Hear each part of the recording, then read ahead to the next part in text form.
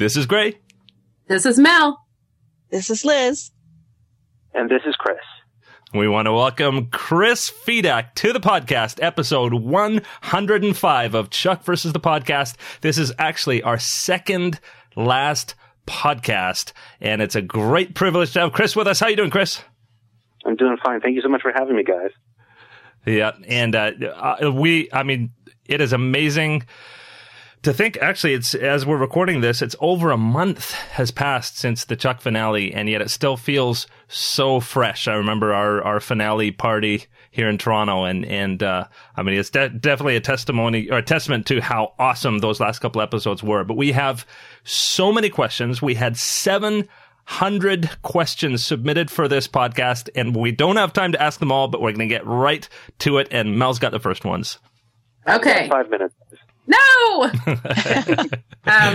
Since I kind of got thrown under the bus on this one, but I did it on purpose. Since I'm the one that heard the most about the finale from the fans.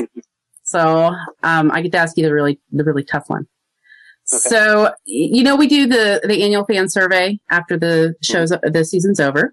And we ask people, what did you think about the finale and the final episode? And the majority liked the finale. And the majority actually liked the last scene, but there was a significant chunk that said that the last scene was too ambiguous for them, where they were disappointed not to see the dream house and the baby and the living happily ever after. So I kind of, those were the bulk of the questions that we received had to do with that. So I kind of compiled them into what I'm pretty sure the fans would ask if they got to sit here in my chair. Sure. So, absolutely.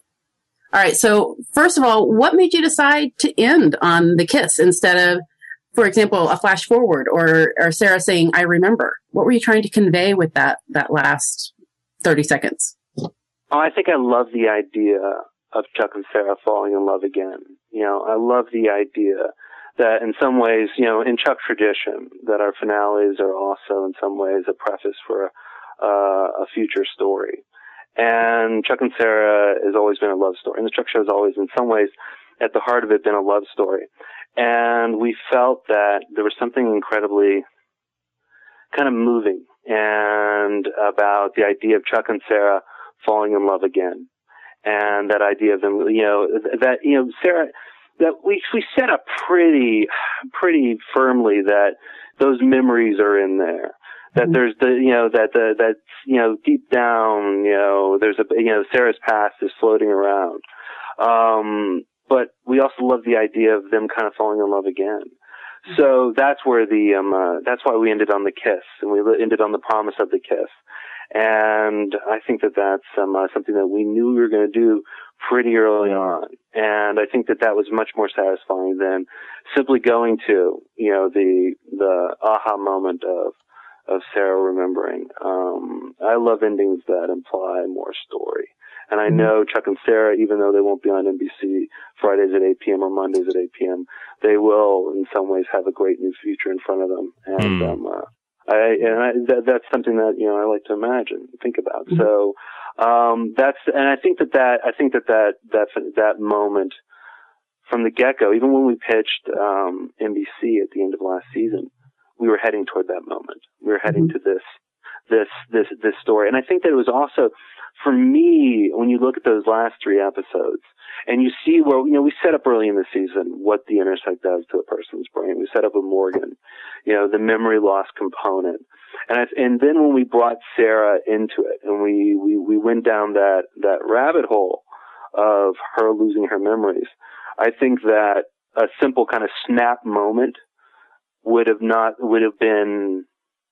undercut a lot of the good and great work, and also a lot of the amazing performance that Yvonne brought to that, as well as Zach in those final moments. I think that it's amazing when you have a show, when you're able to take the biggest thing in the show, the stakes of the show, into the very last few frames of the finale. And that was something that, we wanted to do. And, so that's the long-winded feedback answer, but it was designed that way. So you never even considered doing a flash forward to show them in the future? No, I considered everything. I mean, listen, the other thing, too, is that when you, on the Chuck writers, Josh and I and everybody who's worked on the show, we're total nerds. So when we knew that we were heading toward our finale and that this would be the final moment of the show, the stakes were daunting because we really felt that we had to do something special, and it had to feel different from what we had done in the past, but it also had to be emotional, and we knew that it would fold down to what was the core of the show. It was the Chuck-Sarah relationship. What if he doesn't get the girl? And for me, when I talked to Zach and Yvonne on set, it's like we realized it's like there was what was the thing that could not go well? What was the thing from the very beginning of the show of the guy getting the girl? And the guy got the girl in season 3. But what happens if he doesn't get the girl? What if we open up that question again? And so for us, that was the biggest thing, because there was probably, any pitch where Chuck and Sarah die at the end, or Sarah dies at the end, or Chuck dies at the end, or someone, or it's some other kind of, type of finale. That wasn't really the stakes of the show. The stakes of the show were this relationship. This was the biggest piece of the puzzle that we could address and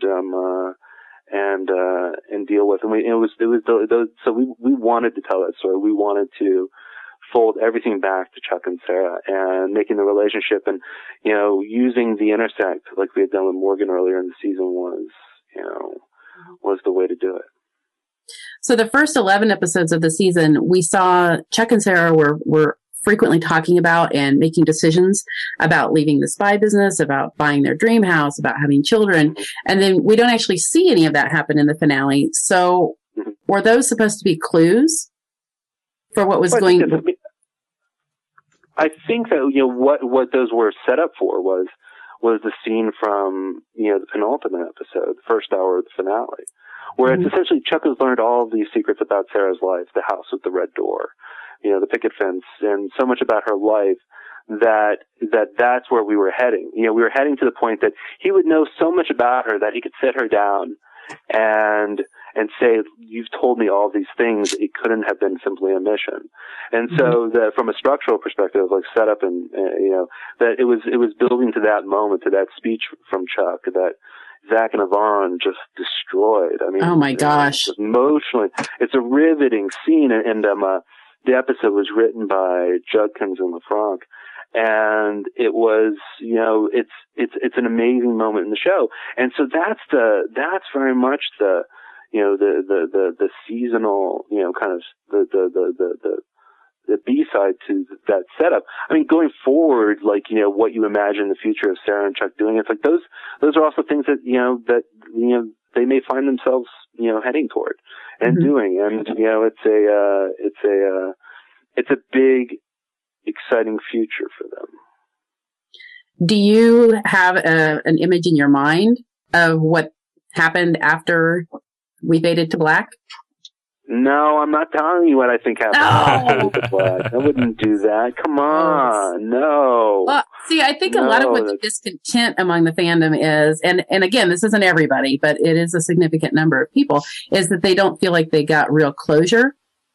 And there are those of us, and I think all three of us on the podcast are on record saying we wanted to be able to imagine our own future for them. So we really liked that.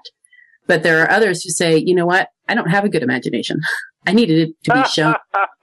I needed them to say this is what was going to happen. Yeah, I need to just cut in because I know I've seen this on Twitter. We're not insulting anybody's imagination. No, they've come right out and said, I don't have a good imagination. I needed to see it. I think we knew pretty early on we weren't going to do a flash forward.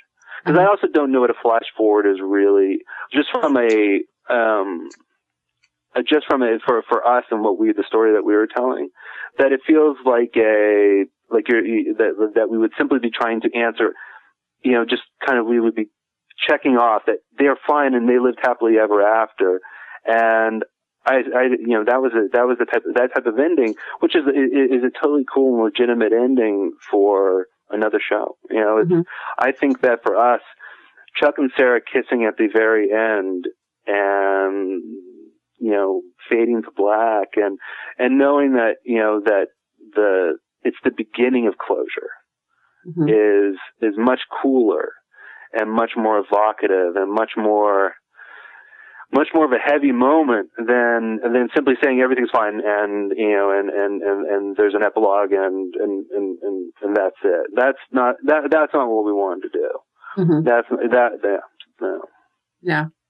Well, I thought it was a beautiful way to end it, but I felt like I had to bring that up because there are still those that sure. Yeah, a month later they're saying I just can't move on. I feel like I just can't get past this. And to me, that says, so that was some good writing right there. That was some good storytelling. If it's still with you, it's still. Yeah, I mean, here's the thing. It's like, I think, for me, and what made the Chuck Sarah relationship so important, such an important part about the show from a big perspective, from the entire thing. And it was something that the writers and Yvonne and Zach and everybody who worked on the show is that it made people passionate. People had a passionate feeling one way or the other. So from the writer's room where we would yell and scream and argue to, Zach and Yvonne and how they figured out how they would address their performances and how they would, build that relationship that people were passionate about it. And so for fans who, for 5 years, they felt strongly about it and felt strongly about which way we would take something, the negative and the positive. I feel like that was the show working. I think that was, I would much rather our fans had been passionate, even when they thought we were going the wrong way, than nobody caring. And I think that I couldn't imagine that, which is like, it's a big, type experience, type feeling. I think it was much more exciting to work on a show where, there was that spark, and that spark that we could see as we were working on the pilot between Zach and Yvonne. Oh yeah. Oh man, their performances in those last 2 episodes amazing. They've given powerful performances before, but those were just spectacular. Mm-hmm. They let out all the stops. It was we were blown away when we were watching them perform it, and as well as in Edit Bay, and we got together with we did cast and crew screening right before the episode aired, and it was, everyone was blown away by what they brought to those scenes in those 2 episodes, and just the epic emotion, because I think that we learn in television is, it's not the movies. We don't have $100 million per episode, but I have actors who belong in a $100 million movie.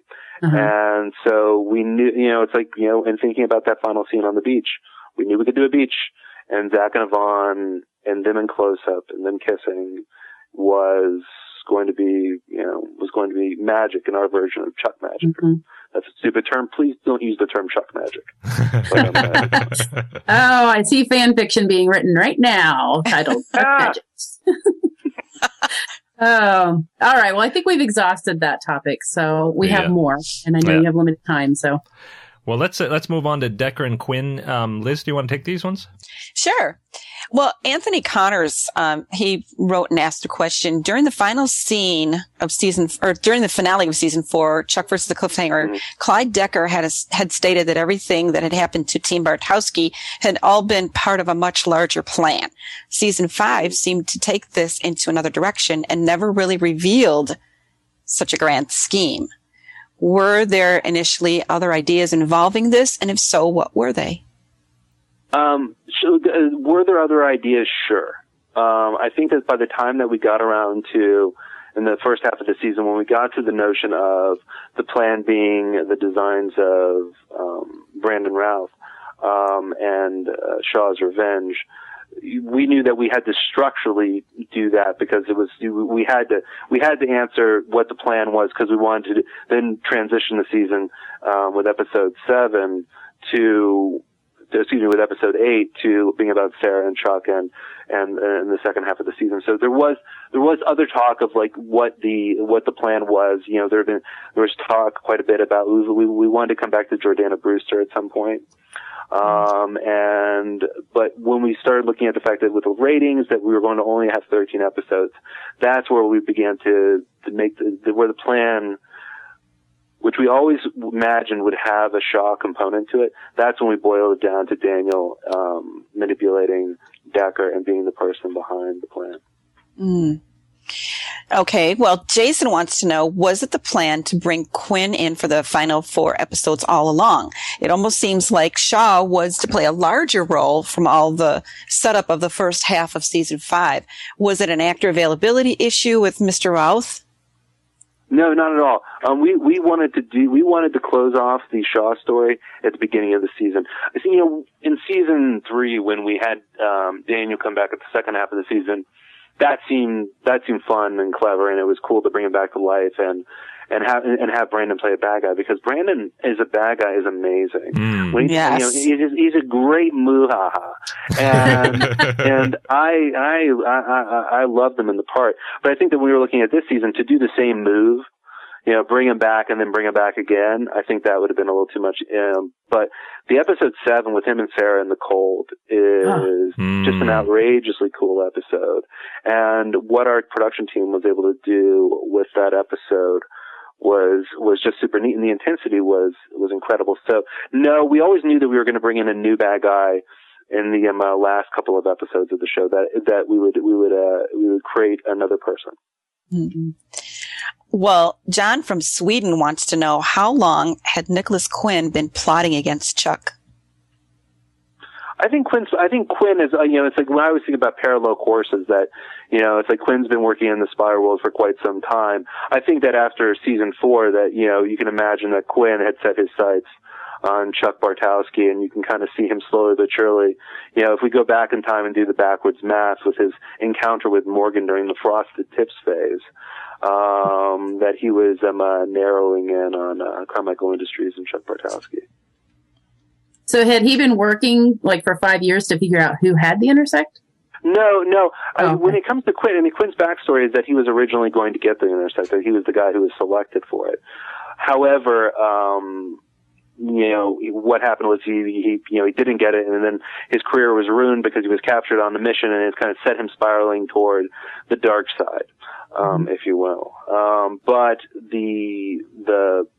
he's also been kind of the opposite of Carmichael Industries in the past 4 years, watching his client base, Fulcrum, The Ring, Volkov Industries, disappear because of this very small operation, and that brings Quinn back to Chuck Bartowski. We, one of the things about the Chuck show is that we always have longer cuts of each episode, and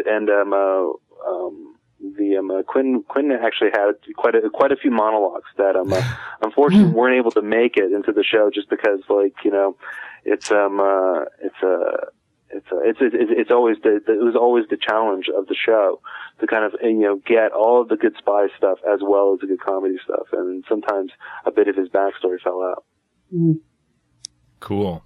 Are you going to put that on the complete series Blu-ray edition? You mean the one that's coming out soon? No, all 5 seasons together. Can you expand all of the episodes for us? Can you get on it? I know you have free time now. It would be kind of impossible. Sometimes those long versions of the show were just incredibly long. They were just they would have felt different and kind of out of character with the show if we had released the version that's 10 minutes over, 8 minutes over. So I would say that, if you look at the show, there was usually a version that was maybe a minute or two over that allowed us to do everything and to kind of milk everything that we wanted to do and have every joke that we wanted to do. That would be cool to have that version, but it just doesn't exist. It's like the show is always in a kind of a fluid place when we're working on the cuts, and they only really existed as computer files. Now, for the finale, we do have a long version of the finale that'll be on the DVD, which was something that really neat and something we always kind of wanted to do. And so there'll be some really cool extra moments that we weren't able to include in the finale. Cool. Awesome. And moving on, we're going to do some questions about the Intersect. Linus. Oh boy. Linus asks, is the DARPA Intersect the only information-only Intersect? Or the Intersect 2.0 information and abilities Intersect? Because Chuck's last flash didn't have the traditional kaleidoscopic tunnel effect that 2.0 had. My feeling was that it was a new version of the Intersect, so that would have put it in keeping with, having abilities in there as well. Mm-hmm. So in that final flash, Chuck's having an informational flash. It wasn't like we were sitting saying he couldn't, it wasn't an ability flash. It was more like, this is like an old-fashioned flash. This is one with simply information in it. Okay, so we can call it a 3.0, and that was just the 1.0 compatible flash. Sure. I guess.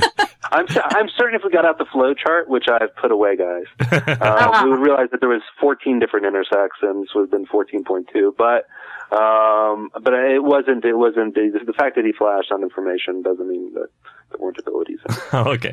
Were you serious? There's 14 different versions of the Intersect? I'm being half serious, which is how I usually handle things. Because I didn't count that high when I was tracking them. No, sweet Lord. And Brian Barker asks, I would very much like to know which version of the Intersect Chuck uploaded to himself in the finale. Okay, yeah, sorry. We basically just answered that. He wants to know if he knows Kung Fu, and I guess we established that he does. Yes, I would say he does. Cool. And Edric asks, in the finale episode, Chuck gets the Intersect again to defuse the bomb. I was wondering, does he still... Oh, okay, so, some of these are repeating. Anthony asks, it was always implied that Chuck was unique and one of the only people who could handle having an Intersect without repercussion. However, in the 5th season, it seemed like anyone could handle being or having an Intersect as long as it did not have a bug or a virus. Why is that, and did that change? Well, I think that when you look at, the people that had the Intersect in them outside of Chuck, and just using the 3 examples of Shaw, Sarah, and Morgan, it really did not help those people were not well served by having the computer inside their head.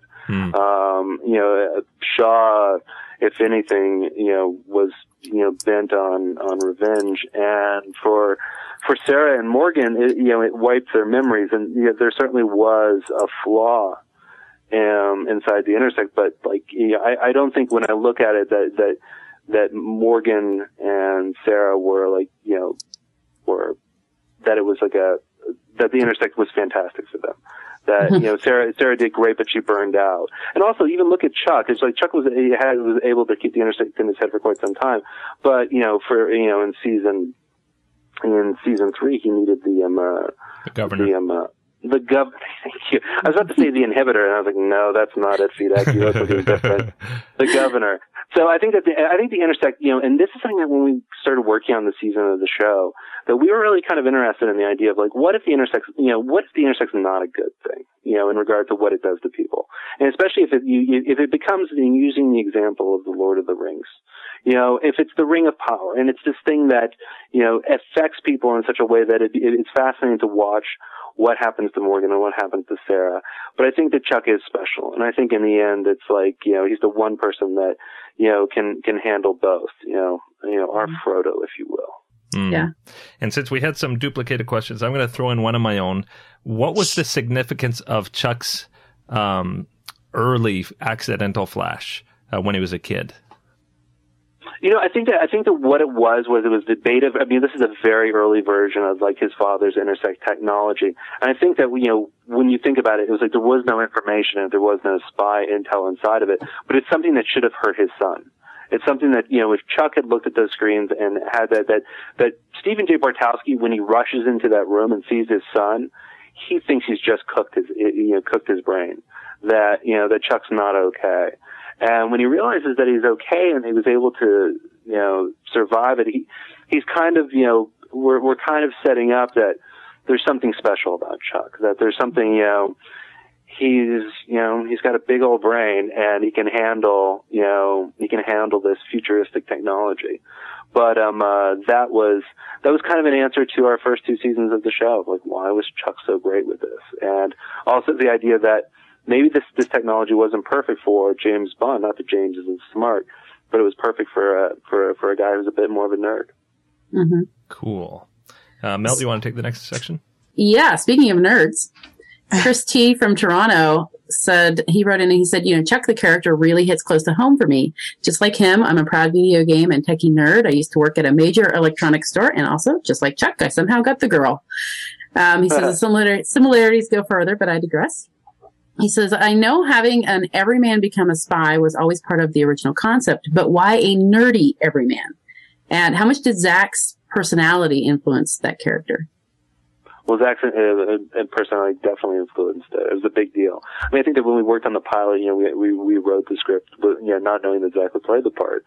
But like when you saw him on set, playing video games with Morgan at the CompUSA where we shot the pilot, in the middle of the night, Gomez and Levi, playing video games, but you realize that he was going to have an incredible influence on the show as well as the kind of, the reality of it. I was about to use verisimilitude, but I always trip over that word, but that he was going to speak to that. And that he was going to inform that character in a big way. It's funny, when Josh and I first sat down to talk about the show, I think it was very soon after we started talking about it, the idea of like the regular guy, is that we came up with the idea of the Best Buy. That the Best Buy and the Geek Squad concept. And that we would create this thing called the Buy More, and that he would be, the head of the nerd herd. And that seemed like just like a fun, colorful world, because it's just, when you think about TV and you're thinking about like what sets you want to see and worlds you want to go to, we hadn't seen a show really set in one of those big box stores, and we thought it would be a fun and colorful world, and that's why that Chuck became that guy, and also seemed to fit in really well with, this is a day and age where, every man, and woman, we're all geeks to one extent or another, because, we have all these apps on our phone, and we have, little computers that follow us everywhere. So I think that the everyman of it all is that the everyman is heading more toward the geek than the geek is toward the everyman. And that was, and then Reaper came out. So we had 2 big box store shows. So that was great. Well, we know who won that. Oh, it's not a winning thing. I actually am a big fan of Reaper. Yeah, that's pretty good. Well, in the context of character development, how did you approach Chuck's progression to adulthood? This is a question from Glenn K. And I think what he's meaning is, did you kind of map it out ahead of time of like these milestones that you were going to have him hit? I think that we pretty much worked off of Zach's hairstyle, No, but listen, it was one of those things that early on Zach was like, so when do I get to shoot somebody? I was like, never! And he was like, what? And that was each step along the way. We were like, this is the show, isn't the show about the guy who becomes Jack Bauer in episode 3. It's about the guy who becomes Jack Bauer, actually shoots somebody in episode 13 of season 3. And I think that was always going to be a big part, is that we were going to slowly step through the progress of Chuck, kind of manning up, because this show was always going to be, it was a quarter-life crisis show to begin with back 5 years ago when people were using that term. But, we wanted to watch that process kind of like step by step. So all along the way, we wanted to see each moment was going to be a big deal, from, Chuck shooting somebody from the first time, going on his first, or even going back, boiling it down even further, to going on his first spy mission, being in peril for the first time. It's like being taken by the bad guys, and also this Chuck-Sarah relationship. So for us, we were in some ways going, let's milk every one of these moments and see, because that's what life's like. It's like these are all big moments, and we didn't want to jump past anything to the first kill, because that would be, we'd be missing something, and we'd also be changing the character too quickly. But I also think that, the amazing thing about Zach's performance, as well as everybody that worked on the show, but Zach specifically, is to watch that the guy who's on the beach at the end of the show is not the same guy who was from the pilot. He's matured, and the fact that what he says to Sarah is he's just going to be there. He mans up in an amazing way, and it's not a moment of like daring do in action or anything along those lines. It's him emotionally telling the woman that he loves that no matter what, he'll be there for her, however she needs him. I think you're a romantic at heart, Chris.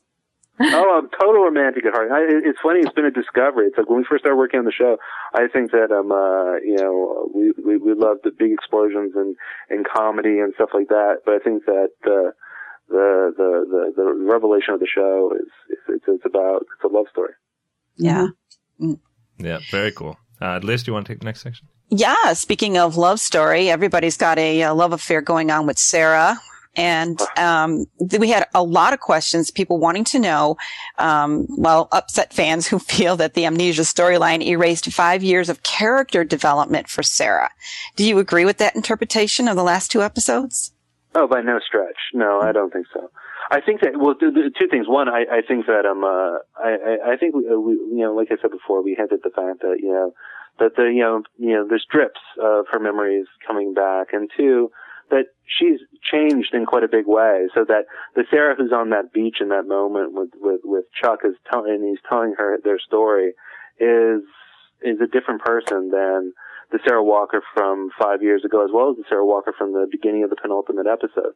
And that was something that, we Chuck versus Sarah, we wanted to push that. So there's like wrenching moments throughout that episode that we really wanted to kind of like, to push their relationship and to see how far, Sarah would go, when she thinks that Chuck's the bad guy. So that was but I don't think that, it's 5 years of character development, lost in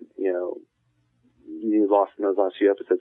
I do think, and for me, it was one of those, like, when we watched the show and we watched the cuts, I look at it differently because I know where we're going. It's like, we kind of address it that way. And for me, the moment when the train splits apart, and Nicholas Wooten's episode, the Chuck versus the Bullet Train, when the train splits apart and Sarah's in the wrong car and she's looking out, and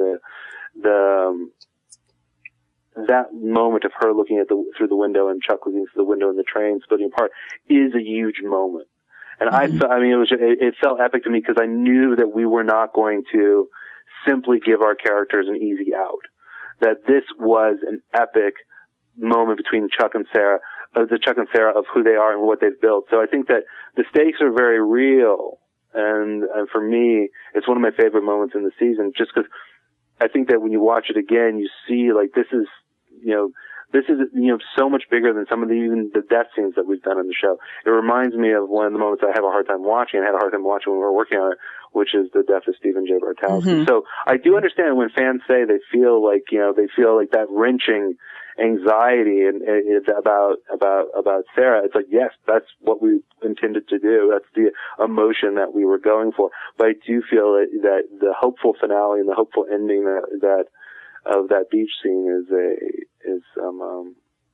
doesn't fully answer and doesn't fully, give you the 4 years after, Chuck, Sarah, and the baby at the house. But it's the beginning, it's the germ, it's the spark of hope going back to the pilot. Well, I think if you think of Sarah from the pilot, or even from the end of season 2 when they were on another beach, that Sarah, if Chuck said, "I love you and I'll be here for you," she would have run. And this Sarah didn't. And that seemed to me like a really critical point as far as, those people that were saying this is, pre-season 1 Sarah. I don't think so. Exactly. Do you think Sarah Walker would, it's like, it's an inversion of the pilot scene. But do you think Sarah Walker would have even asked Chuck for the story? It's like, we knew that tension was something that was going to be at the heart of that final episode. That Sarah would in some ways be resisting the idea that Chuck has all the emotional answers. But by the moment she asked to tell me the story, she's saying that emotionally she's beginning to feel this connection. And I think that moment in that final kiss is it's the more important part of it. It's not the fact that she remembers everything. It's the fact that she feels it. And she feels, she feels this moment, and she's asking for Chuck to kiss her. And I think, and to hear the story. And for us, that emotional memory, was the aha moment. Mm-hmm. That was my aha moment. It was. I totally got it. Yeah, no, it was amazing to watch those guys do it.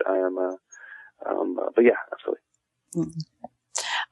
Divine from the Philippines says she wants to know, at what point during the life of the series did you realize that the Sarah Walker character had as much, if not more, of a compelling character arc and journey as Chuck Bartowski?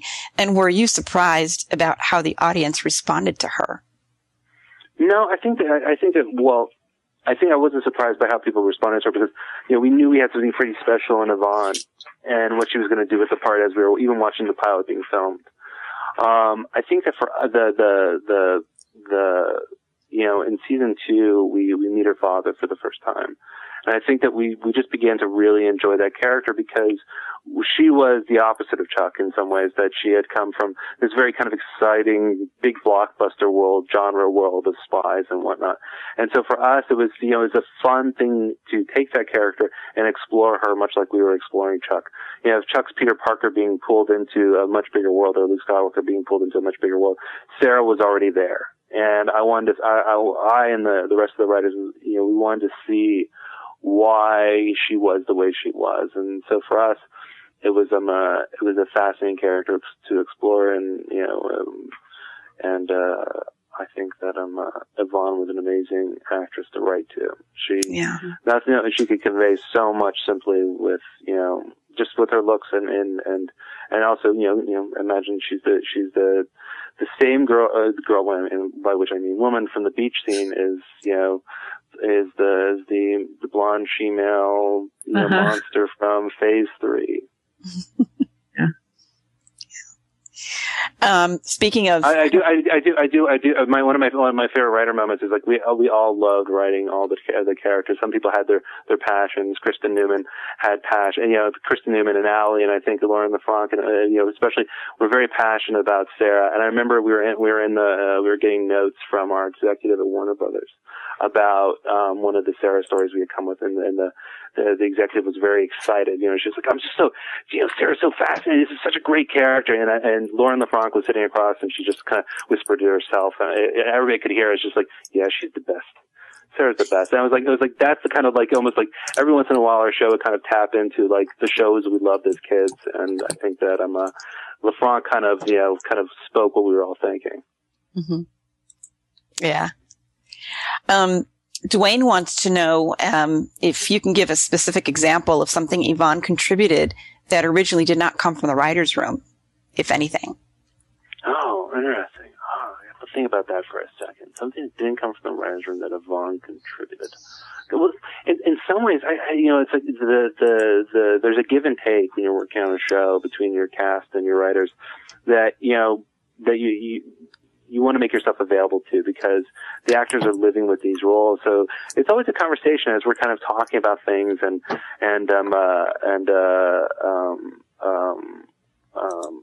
seeing where what the actors are excited about. We like to think about those things as well. I do remember that it was absolutely, we definitely had to bring the Cat Squad back in the finale of season 4. Yvonne, pretty much necessitated that. So, but we talk about everything. Every part of the show was a conversation. So I'm certain there was tons of stuff that she brought to the character even before we came up with it. Okay. Well, Christy has something rather lengthy. Oh boy. Yeah. She says, I'm a huge fan of the Sarah-centric episodes. They're among my favorites. But over the years, I think there have been some inconsistencies or confusion regarding her CIA timeline. Could you map out how things unfolded? No, I'm not mapping anything out. You're done with maps. I have a timeline in front of me of Sarah Walker's career. I have Langston Graham's file on Sarah Walker. I mean, I can try to put something together. I have to think of it, but I'm. What's just the question? I didn't mean to jump in there. I'm trying to read ahead here. If it's a matter of 7 days, I'm not going to be able to analyze that. No. I don't have her entire. No. From being recruited by Graham and changing her name, then recruited out of her. It's a big timeline. Mm-hmm. It is a big. Well, the Sarah Walker timeline is a rather epic timeline, considering the fact that she was recruited from high school by Graham, went to work for the CIA, and then I guess without my flow chart, which I've hidden away somewhere, I would I'm not quite certain what the discrepancy is. I'm not sure either, because I think she's kind of got it lined out, because she says recruited by Graham, changes her name, joins Cat Squad, is partnered with Bryce. Bryce goes rogue, so she has to go with Riker, and that situation happens in Prague, and then she severs ties with her mom, and then the next day she's assigned the Burbank mission. Mm-hmm. That's right. Christy, you already had it. I already had it. Done. Cool. Answer. Question answered. Cool. Okay. Well, we're going to have to move probably a little more quickly. And we don't want to give short shrift to Casey, but Judy from Toronto has some questions about Casey. Casey evolved into a real father figure as the show went on. Was that planned from the beginning? And did Adam Baldwin play a role in its evolution, and McKenna Melvin as well? It was planned that we wanted to see these characters become more human. That we wanted to see them we wanted to see Sarah and Casey kind of put more into the world of everyday people, and see them become in some ways like fuller, richer kind of people, because of the Chuck mission. Did we know exactly that we were going to go down the road of the father story? No. Not from the get-go. But as we kind of got into it in season 3 and we started working on our Casey backstory, that's where the father side of the story went. And that, we knew that, that we wanted to set up the idea that he had this relationship. And that, once we realized that there was a daughter, that was something that, we thought was going to be an incredibly poignant moment in an episode that would most likely be one of the middle episodes in our final season. But then we got more episodes. So what that meant is that we had to go back and look at that episode, where we meet, Casey and we learn about his backstory, and that he has a daughter, and we had to look at McKenna Melvin.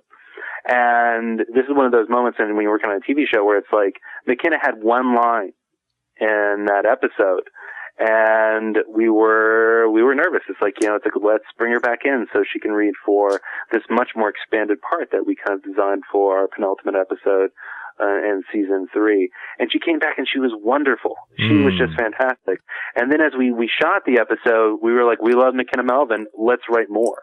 So season 4 and season 5, the Morgan Alex relationship was, became more and more important. And a lot of that was based on the fact that we liked writing for McKenna, and we liked what she did with it, and she was funny and emotional and great. So that's one of those little, and it's not an accident, because I'd like to think that we knew what we were doing all along, but it's one of those things where it's like you sometimes when you're working on a show and you see something really pop, and it's really exciting. It's like, Timothy Dalton is the bad guy, is wonderful. Let's bring him back. That's the magic of working in TV, of going, let's not kill that character. We might want him to come back into the show. And that's something that was a lot of fun. So it was certainly an evolution, and it was definitely, part evolution, part happy accident, part something that we just wanted to do. Cool. Yeah, that was an amazing storyline, and you could tell that the two of them were just, there was a chemistry there that, people usually think of the romantic on-screen relationships when you say that, but those two had amazing chemistry. Mm-hmm. Right. Well, Adam was incredible this year. He had the amazing romantic relationship with Gertrude. Yes. Harry and Moss. Just it was outrageous. And then it's like the father's story has been one of the most poignant things that we've done on the show. In our longer version of the finale, you actually we have more Casey at the end. We had to trim back his goodbye to the show, considering the length of it. I think going off on the hug was great, but there's even more in the expanded DVD. Cool. Okay, well, this is another question that I think is going to be answered on the DVD, but it's one that came up a lot, so I decided we ought to ask you directly. Ashley actually submitted this on behalf of a lot of people. Given that Ellie has been a mother hen to Chuck for the entire series, why did she and Awesome just leave all of a sudden while Sarah was still had amnesia? Because we saw her kind of help bring Morgan back. So it kind of feels like there's maybe a scene missing where they talk about why she's not going to help Sarah. There was an the one thing is that there was an expanded version, like when Sarah and Ellie are in that final moment, there was a longer version, and I'm not quite certain if we included it in the not director's cut, but in the expanded version.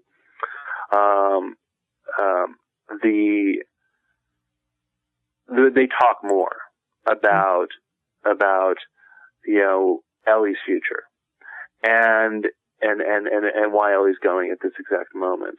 And I think that for Chuck, it's like he can't imagine his sister making another choice in her life where she's limiting her opportunities because she needs to mother her brother. That's something that he couldn't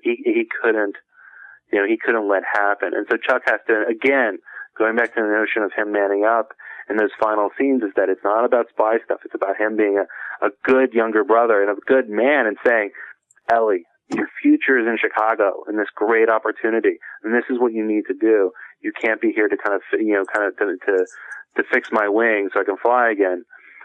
You have to follow your own dream. I'm a guy. I'm a man now. I'm all grown up. And I think that's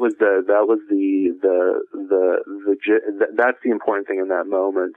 And I don't think Chuck would have wanted his sister to stay behind and to, feed him chicken noodle soup until, Sarah returns. That's not that was the Chuck of the first, the first, right. Of life up until this point. Mm-hmm. Yeah. Now, did you guys ever think about having Ellie upload the Intersect? Definitely. Yeah. Definitely. There was definitely a moment where we considered, cause Sarah Lancaster,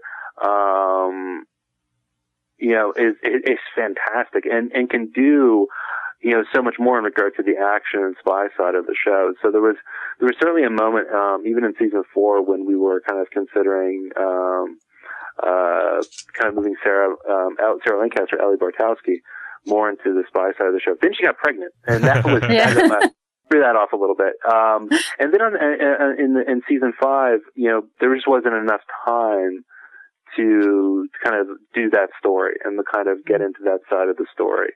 So we kept it to just Morgan and Sarah, but there was certainly a point with Sarah Lancaster that, we just wanted to do more. And, I think that, if we had gotten more episodes, that's something we probably would have explored. Mm-hmm. Cool. Well, looking back at some of the other characters that have run through the show, were there plans for Kristen Krug's character Hannah to be more than her 4-episode arc? That question is from Matt Showalter. No, it was always going to be a short arc on the show. We didn't want to do and she's a spy with Kristen's character. We wanted it to be an emotional, very much on an emotional level, and also a counterbalance to the Shaw character, who was definitely very much strictly tied into the spy world. Mm-hmm. JD wants to know, what was the overall atmosphere like when you were shooting the warehouse flashcard scene in Bullet Train? It was pretty intense for us. It was, that episode was directed by the Buzz Feitchens, who's our DP on the show. Mm-hmm. And he did an amazing job. Usually when we're doing super intense stuff like that, it's very, very relaxed. Right up until the moment when the actors are actually doing the super intense thing. So, Yvonne and Zach, and Yvonne in those action moments, she's amazing. It's like you're talking to Yvonne, and now she's Sarah Walker. Usually I wasn't there. I wasn't there on the day when we shot the warehouse scene, but I'm certain it was probably something like that. Angus McFadden, who plays Quinn, also brought an incredible energy to his performance. So it was it was very much those final couple episodes with him were very much, a very kind of electric, kind of quality. Yeah. Dan wants to know what's your favorite Lester line that still makes you shake your head and think, I can't believe we got away with that on broadcast TV. Oh, Lester line, broadcast TV. I love him talking about shugging the tank. It's not outrageous, but I just love him. I haven't shugged the tank in days, but I'm certain there's much better Lester lines that we've done. I think that gefilte fish curry was pretty amazing. And Kristen Niven's episode, the Chuck versus Bo. Yeah, over and over and over. Yeah, it was so much fun. It was. That was a hoot. Even though Mel didn't like it. I did. Well, the fish stuff, but yeah. Pretty gross. I don't do fish. I just, ugh. I always think of Rush Hour when I think of that gefilte fish. Oh. Ryan D wants to know, did you ever think about introducing us to Morgan's father? Yes and no. Yes, in the sense that it was something that we would bring up from time to time. But I don't, of all the big stories that we wanted to explore, Morgan's parents kind of, we loved Morgan as kind of like the extra brother in the Chuck-Ellie relationship. So in some ways, I always kind of imagined that Morgan was pretty much from the get-go hanging out with Chuck a lot when he was a kid. So the more he felt like a brother, the happier we were. And I think that when you brought in the parents, it was always kind of like, it felt like a different thing. Cool. Well, we're going to move next to some trivia, and we might have to... Oh, great. just for Melanie, might have to skip a few of these. I'm going to start with a lot of people asked, what was Sarah's real last name? Did she ever reveal her full birth name to Chuck? She never revealed it to Chuck in the show. Right. She did say, but if your question is, am I going to reveal the name now? The answer is no.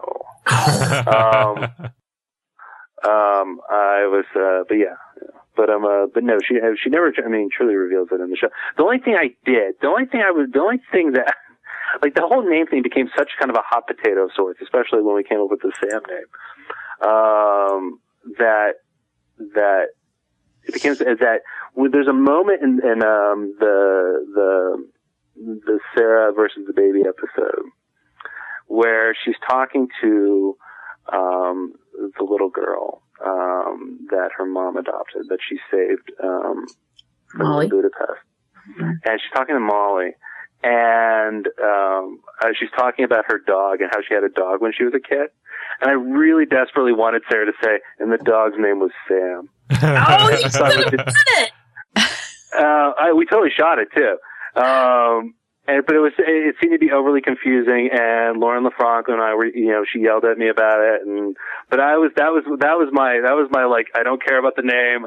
It was just something that the dog, it was the dog's name, but that was, in the end we said, it was already a long episode, so we kind of pruned it back. Uh-huh. Cool. And now Larry asks, tied to that, why did Sarah tell Shaw her real name? But it was the dog's name. She wasn't really telling him the real name. Right? There you go. I put it all together for you. Listen, in that moment where Sarah tells Shaw, that going back to season 3, so everybody put on their season 3 caps for a second. Kind of get yourself, back in the season 3 mood. She was, this was a moment where Sarah was wounded. She was going to Shaw because the safe harbor that was Chuck Bartowski wasn't there anymore. He had become a spy. And for her, the person she could talk to was the person who was a spy, and the person, was Shaw. And that was, she was vulnerable at that moment. And, that's why she confided in Shaw. Cool. But it may not have been her real name, is what you're telling us? It was the dog's name. and Rebecca asks something that we were all surmising about. Stephen J. Bartowski was killed, and there was a direct reference made to the fact that there was a regeneration chamber right next door. And so she asks, is Orion still alive, and were there plans to bring him back if the show continued and Scott Bakula's schedule allowed it? I would totally, we did bring Scott back for a flashback, but I think that for me and Josh, we 1,000 times in the writers' room, that's not 1,000 times, many times in the writers' room, we came up with cool ways to bring Stephen J. back to life. That was certainly something that we mulled from time to time. And every time, it was always like, it's so much more important that he's actually dead. That this is a character that is a real moment, that when he dies in his son's arms, that's a real moment. That really happened, and that we weren't going to take that apart by simply bringing him back to life and saying, oh, there, aren't we clever? I think it kind of goes through the same thing with Sarah's memory. If we had merely snapped our fingers and Sarah had all her memories back, then it would have been, I think those 3 episodes would have been, it would have felt like a wank. And I think that's we definitely didn't want to do, and that's why Stephen J. is, dies in his son's arms with Ellie watching from afar. Well, then it later drives Ellie in the Shaw arc. Yeah, I know. It's like, well, we also, as we worked on Peter Lauer and directed the episode 7, the Christmas suit, the Santa suit, and written by A.K. Schumann, and we knew it's like as we worked on those final moments that it would be Ellie, that would take Shaw out, that was awesome. Was a necessary moment, and that was something seasons in the making, for her, and I'm very happy we were able to do that. Yeah, I totally dug that she was the one that got to do it. Yeah. Yeah. Cool. Well, unfortunately, we're going to have to miss some of these questions because we do have to move on. And Mel, do you want to take the DVDs? Yes, I do. All right. You've already talked a little bit about what we're going to get in the finale. Can you elaborate on that a little bit more, the extended finale on the DVD? On the extended version of the finale, there's a couple of things that are kind of that are quite interesting. We have I think the biggest one is definitely the extended version of the Casey goodbye. Mm-hmm. The Casey farewell was something that was certainly the hardest thing to cut from the episode, and it's a really kind of sweet moment. So I think that I think fans will dig that. There's also more of just small bits and pieces throughout the episode. The final Jeff and Lester and Big Mike scene has a little bit more, and Mark Christopher Lawrence, who only has one scene in that final episode, was really hilarious. But we had to trim him back, to make time for NBC, even though we got an extra minute. But he's fantastic, and we have a couple extra lines from Mark. Then also on the date sequence, when we're in Germany, we have a little bit more action during our dance sequence. Mm-hmm. And then we have an extended version of the El Compadre scene, which we shot at El Compadre. It was the Chuck and Sarah's first date. Mm-hmm. From the pilot, we have an extended version of that scene where Sarah kind of goes on and elaborates a little bit more about her feelings in regard to Chuck and the memories that she's lost. I think that's all that stuff is really cool and neat, and just further expands on like what's happening with the characters. It's there's there was something we couldn't fit in. Oh, or maybe we did. Just tell you, that Morgan tries to get Sarah to remember by putting together a montage for her. Kind of Morgan montage. And that was also something that was just like everybody was so good in the finale that it was just hard to make those tough decisions, and each episode is like that. You're going to be losing stuff when they break into we won't have this, but when they broke into the DARPA facility in the penultimate episode, there was a running joke where there was actually an iPhone 6 or something like that Morgan steals, and he's like playing with all the abilities on it, and it floats and levitates, and there's all this cool stuff. So we were always losing little bits and pieces like that. Yeah. I know that there's supposed to be commentary on the season 5 DVDs. Was that recorded before the finale aired or after? Right before it aired, I think. Okay. We can record it, and it'll be Zach, Josh Gomez, Josh Schwartz, and myself for the final 2 episodes. Wow. Awesome. Oh, that's going to be so cool. Mm-hmm. Yeah. And then there's been some rumors about the complete series Blu-ray set. I haven't been able to get them confirmed from Warner Brothers yet, but I think we're all expecting there to be one eventually. Do you know if there are any plans for anything either in that set or in the individual sets with like collector's items or anything like that? Some people were asking about. I know they talked about it. I don't know. I don't have any more details in regard to like a complete series set. But Warner Brothers Home Video has always been a big fan of the show. You can see from the crazy extras that they've included. There's also we have some amazing extras that were shot by the team at Warner Brothers Home Video and put together by them. And there's an amazing kind of farewell to the fans from the Chuck cast that we shot during the final episode. And it's incredibly moving, and I think that I think that you guys are going to get a real kick out of it. Are we going to cry? I think there's going to be some tears. But as you can see, when we worked on the finale, we were a mess.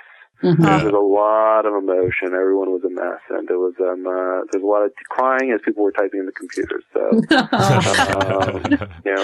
but it was still a great time. So yeah, I think you'll get a feel for what that was like.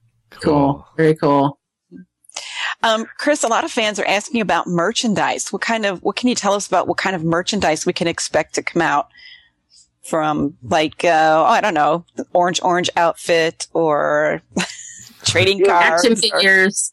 How about the chart, the flow chart that Chuck had?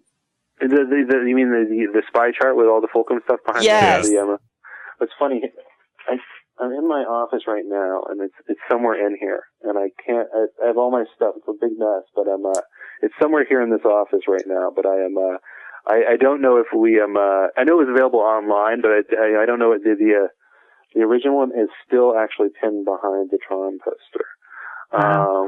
I think the NBC store in New York actually has quite a bit of Chuck stuff. And my favorite, I think that, they've been working on t-shirts and stuff like that. I think that's really fun. My favorite bit of merchandise still is, there's a t-shirt with the, large mark pig, and it's a cartoon version. It says, "I'm buying whatever he's selling." And I think that's my favorite thing ever. The fact that we had a pig fly down a air shaft with a fireball behind it was certainly one of the craziest things we've ever done. Wow. We're going to move on to the All About Chris section. No! Well, we already know you're a romantic, so yeah, there you go. can You've skip got over me that too. part. Yeah. Richard asks, about half of the Chuck cast and crew are on Twitter and love to tweet. Why are you in the half who doesn't? Well, that's a very good question. I always get nervous when it comes to tweeting and whatnot, and Facebook and technology as a whole, which is kind of funny coming from a guy who wrote a show about a geek. I would say this, I'm still getting used to email. I guess I just have a degree of anxiety when it comes to, like, so who's going to read this? It just, goes right out into the world. It's kind of like that's incredible to me. It's like that someone would be interested in those thoughts. But, I do enjoy the people that have fun with it. And Schwartz is great, and Damon Lindelof is great. And, so I don't know, maybe I need to rethink that. Mm-hmm. I think you do, Chris. Yeah. Well, actually, you can do it with a very low expectations, like Stan Lee just does one tweet a day, and it's kind of fun. Mm-hmm. But Chris T asks, what advice would you give to people who want to work in television? Specifically on production side of things. Well, if you're interested in the production side of things, I think that you need to be in a place where they're making television. So there's a couple of parts of the country, Los Angeles, New York, there's Canada with Vancouver and Quebec, and, where people are making TV shows. And if you're interested in doing that, television is very much, it's like you get in at the ground floor and you kind of work your way up. And there's a lot of people that we've worked with on the show who have started as PAs and assistants. And most everybody starts that way. Mm-hmm. And, and it's an exciting world with long hours, and it's crazy hard, but it can be incredibly fulfilling too. So, I think that's always a good first step. And, but it is tough. Nobody works harder than a crew on, crew on a television show. Yep. And Matt G just expresses his great thanks for the show, and what he asks, which I'm sure is on everybody's mind, is we want to follow you to your next project. Do you know what the future is going to hold for you that way? You know what? I'm working, it's like right now I'm working on a couple things, and they're all in that kind of early phase where you don't want to talk about them quite yet because you're afraid that if you talk about them, something will happen, Mm-hmm. But, I think that,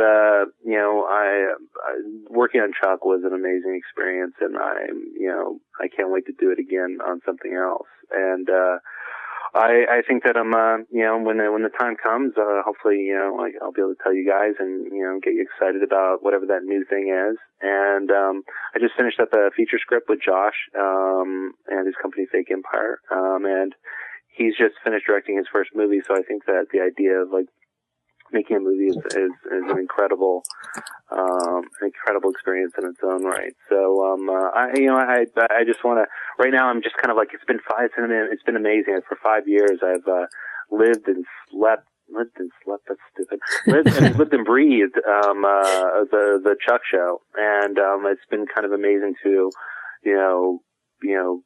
have a free moment to think about like those crazy grand ideas that just, I didn't have time for, when we were working on the show. So I can promise only that they're all outrageous. All the ideas are outrageous, and I just hope you guys enjoy them as much as, as Chuck. And it's been a pleasure to create something for everybody. Cool. We'll be able to follow you easier, Chris, if you let us know on Twitter. What? Nice. Okay, why don't you just send me an email address for everybody, and I'll just send out mass emails. Dear world, here's Chris Vitek. Yeah. Well, speaking of the future, after the show ended, a lot of fans, I guess, didn't realize that was it. And so there were a lot of questions. How can we get the show on another network? Can we get a season 6?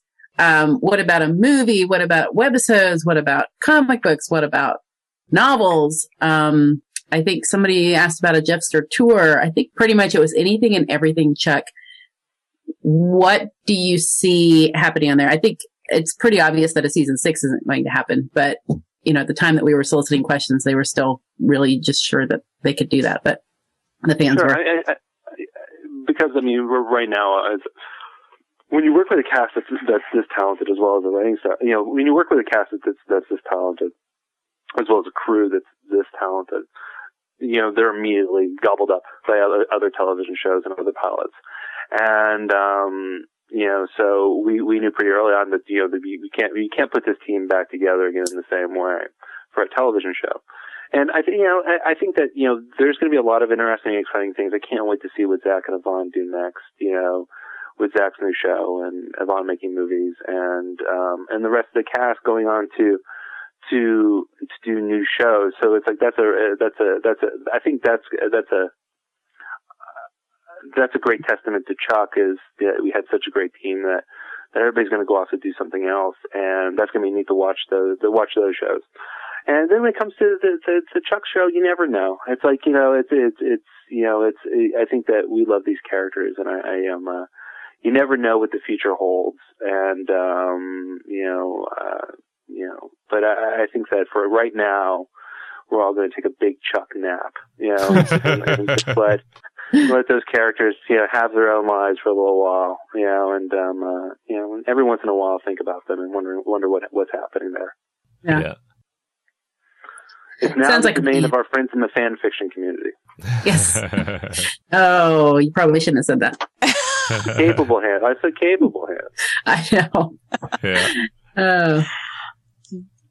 And did you want to? I know there have been a lot of questions about possible crowdfunding a movie, but my question actually for you, and you did kind of just answer it about taking a Chuck nap, and I totally get that. Like, everybody wants the Chuck movie now, but just maybe you can share from your perspective, if there was going to be a Chuck movie, what kind of form might that take in terms of when we might see it, in terms of what you might want to do with it?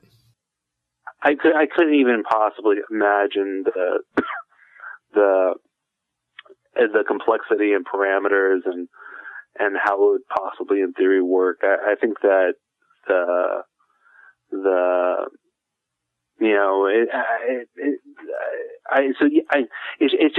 it's such a big, crazy idea that,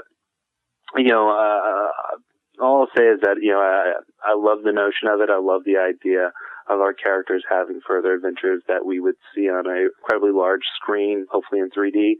But, it's a different business, and it's a different model. And, I'm hard pressed to imagine, just what stars would need to align, to actually make that happen. So I for the time being, I don't know how to answer that question. Cool. Well, I think we have come to our final question, and Mel, you can do the honors. Okay, this comes from Alex, and he wants to know, what do you think the legacy of Chuck is? What do you think the show will be the most remembered for? What will be most remembered for? I think it'll be a couple things. I think it'll be most remembered for, one, the meta story, the fact that we were a show saved by our fans over and over again. I think that when it comes to incredible fan loyalty, that Chuck is right up there with some of the classics, and I think that's an incredible story. That Chuck is the show with the incredible fans, and I think that that's a testament to everybody who's been a part of the show, from people who worked on it to the fans themselves. I think the second part of it kind of goes back to what Josh and I wanted to do when we first started working on the show. Is that we wanted to make, in some ways, the coolest show of 1984. And we wanted to someday, like when we were growing up, we watched TV that we loved, and we loved from shows like Chips Patrol to A-Team to Magnum P.I. to Quantum Leap, to even like little known, the shows that people don't even think about anymore. That we love those shows. And in some ways, if we made the show that 10 years from now or 15 years from now, the kids go to college, or the young guys who are coming out and making movies, or whatever the futuristic version of movies are, that they in some way were influenced by our crazy ode to the shows that we liked. And I think that, that's in some ways I guess our kind of nerd, legacy. It's like, this is a show designed, for the people who loved adventure and comedy and like everything, just all smushed into one, and music all smushed into one. So, I think that would be cool, at some point, if we were able to influence, girls or, young girls and guys who go on to do what we do. Very, very cool. Well, certainly, I know one part of the legacy for most Chuck fans is buying all the DVDs and rewatching them. Goodness. Yeah, because boy, there's such a, just when you think of the journey of all of the characters, I mean, plugging in the pilot and seeing where they all were at the beginning, and then looking at where they ended up at the end. I like every single character, including the Jeff and Lesters, had such a journey through the course of the show. Absolutely. I mean, that was something that we wanted to do, and it was something we were forced to do. That we knew that we were not long for the we always thought we were going to be canceled, so we pushed our characters and we pushed our story, and we had a cast who could do that. Cool. Sorry, just answering a little message here. And so, I'm here. Oh, Mel's back. Okay, we lost her for a second on Skype. No. So Chris just shared the meaning of the universe. Actually, it was incredible. String theory, like in 23 words. It was unbelievable. It's I always for Daniel Shaw. I always knew he was smart, but yeah, here's I'd miss that. Yeah. Well, Chris, I just want to personally thank you for. Honestly, I mean, this, between you and Josh, I mean, we have lived with these characters and this story for 5 years. And I know for a lot of people, and myself included, it has literally changed our lives. And it's amazing to think that a little TV show on could even do that, and yet it has. And we've heard story upon story upon story of people who, I mean, it literally saved relationships. I mean, it brought people back from some really dark places, and really, just thank you. Well, thank you so much. That's amazing. And speaking on behalf of Josh and myself and everybody who worked on the show, thank you guys for for letting people in and seeing how we make the show. It was an incredible experience for us, and I think that it was so exciting that you were able to interview so many people that usually don't get interviewed. I think you see that we had many secret weapons on this show, and we used all of them. So thank you again, and thank you for all your support. You guys are amazing. Cool. Well, Chris, we've taken way too much of your time. Thank you so much for taking all this time today, and we will look for the next things you're doing. Make sure you do email us, and we'll get the word out whenever you got a new project coming. Great. Thank you so much, guys. Cool. All right. Thanks, Take Chris. care, Chris. Okay. All right. Bye-bye. Okay. Bye-bye. Bye.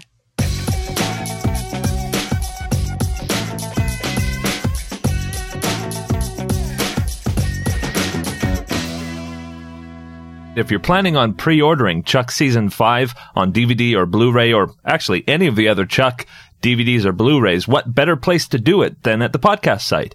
Just go to chuckpodcast.com, and right at the very top of the site, you see the little pictures of the Chuck DVDs. Click there, and it takes you to Chuckazon, a place where you can get all things Chuck, and the purchases are exactly identical to as if you had purchased them from Amazon.com. So as soon as Chuck is released, you will get your Season 5 shipped to you, and a tiny bit of that purchase will go to help support the podcast, which will help us keep bringing these episodes to you. While you're there, take a look around. There's also DVDs from the cast and crew and other projects that they've been in. There's books that might be of interest to you, like the Chuck comic book.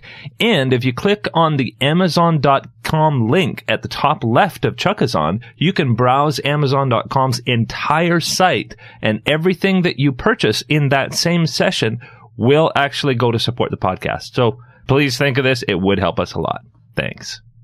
And so that was our interview with Chris Fedak, and we've gone pretty long, so we're not going to say too much, but I just wanted to say, as I said before, this is our second last podcast. We will be having one more podcast, and that's with AOL critic and favorite fan of the podcast, Mo Ryan, will be with us, and I think that's just a fitting final interview. Mm-hmm. And that will be somewhere in mid-March. And we did say a couple podcasts ago, but I do want to remind you of where you can find us. Absolutely. ChuckPodcast.com will stay up for at least the next 3 years and probably longer. ChuckTV.net is not going anywhere. And we're still around. We're not going to Mars. Darn it. And I encourage you to go back if you are planning any rewatches of the show. We've had, I think last count was 163 interviews on the podcast. And so as you go back and rewatch a lot of those interviews, and I think you're going to get a lot of great nuggets from those. You can find them all at chuckpodcast.com. Not all of them are on iTunes. The first few got dropped from iTunes because they only allow us to have 100 episodes on there. So you can get them at chuckpodcast.com or blip.tv/chuckpodcast.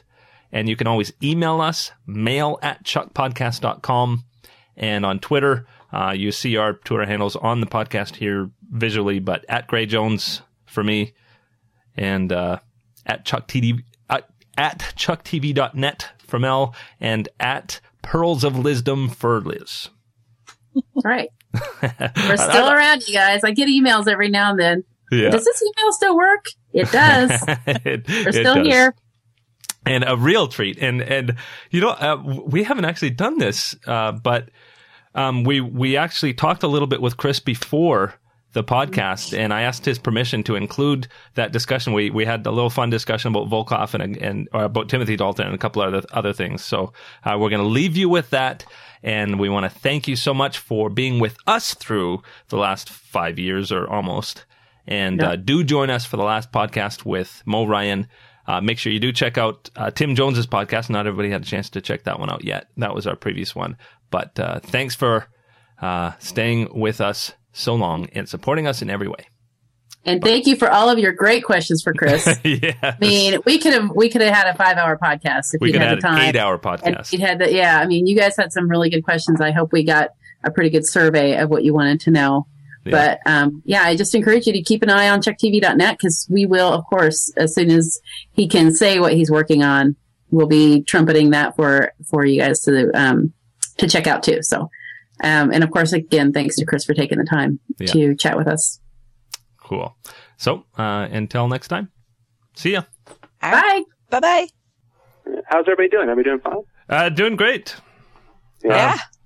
Well, fantastic. I'm sure you can relate to, Chuck was incredibly fun, but in a lot of ways we all kind of need a break too. Yeah. It's nice to have a break. Yeah. Mm-hmm. And think about the next thing. I think that it was the best ride in the world. I had the best job, and it's nice to feel like it's done. And I think that I think that it's great. It's great. We were all so happy. Yeah. Yeah, and I'm excited to be back with William Shatner. That's always cool. No, that's the coolest thing in the world, man. It's fantastic. Yeah, I know. It's so. I'm sure you can relate with the cool guest stars you had. Mm-hmm. But it's just as much as you're in the industry, just working with guys that you watched on TV as a kid, like it's so cool. So old. Yeah, I think it's kind of like the you guys are tough. The Shatner is amazing. There's always like one of the kind of legends that we make. Great to work with. I think that for us, Timothy Dalton and Scott Bakula were certainly like we had to kind of like check a little bit of like that kid at the door so you could be a professional. But, it was What, you didn't jump up and down and squeal? Come on, Chris, be honest. You have to wait till he leaves. You have to wait until he leaves the room. You got to be cool. You got to play cool. No, Dalton was fantastic. I mean, when Timothy came in for the first time, Josh and I were ecstatic. This was Timothy Dalton coming in, and he did not disappoint. I mean, he had all the energy and charisma of Bond in that meeting. When he left, we were flabbergasted with how cool he still was. Yeah. Okay, I got to ask, did you guys quiz him on any Bond trivia? It's funny. We talked about Bond quite a bit. Because like in some ways, for Timothy, and I think that it was something that we wanted to stay away from too, is that we didn't want to do Bond, because there was a lot of pitfalls to having Tim come in and work on a spy show because he had done Bond already and he'd done it already so well. So for us, we spent a lot of time kind of talking about how the show would be different and how the character of Volkov and Hartley would be different from stuff he had done in the past, and that was a big thing that was very important to him. Mm-hmm. And I think that from the get-go, from the very earliest conversations, we were kind of focusing in on doing something different. Wow. Well, and I think that really worked. Yeah, it did. Absolutely. Yeah, absolutely. The what was it? The tiny weapon standoff and It's so funny. Episode 7 of that season, the introduction of Timothy's character and the Volkov reveal and the tiny weapon standoff in the jet plane is one of my favorite episodes. It's one of my favorite episodes, looking at the entire run of the season. And I remember Josh and I were looking at the dailies, and Barbara was cutting that episode. And we went in there because we were kind of like, this is it. Let's go see how this is turning out. Because we had seen, Timothy's take on, the more affable, the Hartley side of the character. Mm-hmm. And, we wanted to see what the reveal would be, what it would be like when he turned. So the moment Barbara, who also I mistake for Volkov on a regular basis, when the moment Barbara had the cut ready, we were like, just that scene, tell us, we want to come in and, just take a look at it early. And so, he had the scene and he showed it to us. And I remember when Tim comes out in the Volkov suit, with the gun at his side, and he walks up to Chuck and he smacks him in the head and knocks him out. And it was literally like we screamed with joy. It was so cool. Like, there he is. There he is being the bad guy that, we always wanted to do. Because, in the first couple of seasons of the show, we really did like the nefarious, secretive bad guy organizations. Mm-hmm. But we knew at some point we really wanted to do a heavy, like a true bad guy. And so Volkov was our big bad. Very cool.